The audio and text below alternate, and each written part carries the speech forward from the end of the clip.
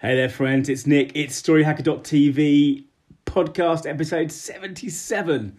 I've been having a fun day today. I've been doing this exercise. So when I write a novel, for example, one of the things that really helps me is to try and plot the story out in advance.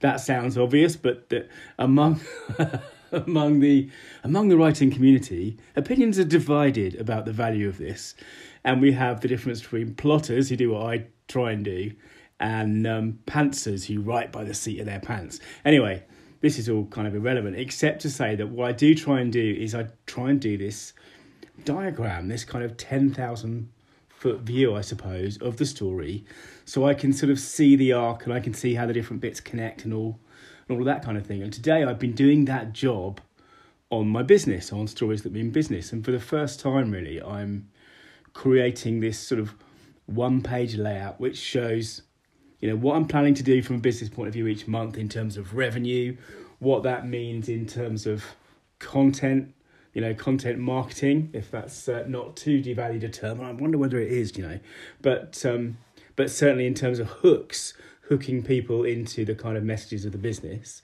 if you like, and talking about their problems and their dreams and aspirations and all that kind of thing. And then the email nurture sequences that they might drop into, if they're relevant, and then the different kind of product mix. So, if you imagine a kind of a box with 4 squares in it, if you like, a box, let's just call it a box divided into 4, and you've got, one-off products or services and reoccurring products or services, right? And then you've on one axis, and you've also got inexpensive products. I was going to say cheap, but let's just say inexpensive products and services, and more expensive products and services. And what I'm doing is just looking at my business through that kind of lens and deciding what I'm going to have in each of those boxes, if you like.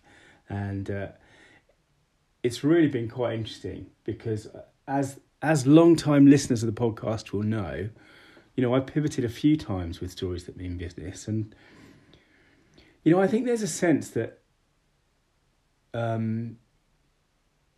sometimes when things don't work out, there's a sense of failure, right? And I have that sometimes. Last week in particular, I was thinking, well, this isn't quite working how I want it to work. It's not resonating with the right people. I'm not bluntly making the money that I want to be making. So, you can kind of get caught in that kind of little loop, I think, if you're not careful. But of course, one of the things we learned in the agency was with testing, the result is feedback, right? So if something doesn't work, you change it and you try something else.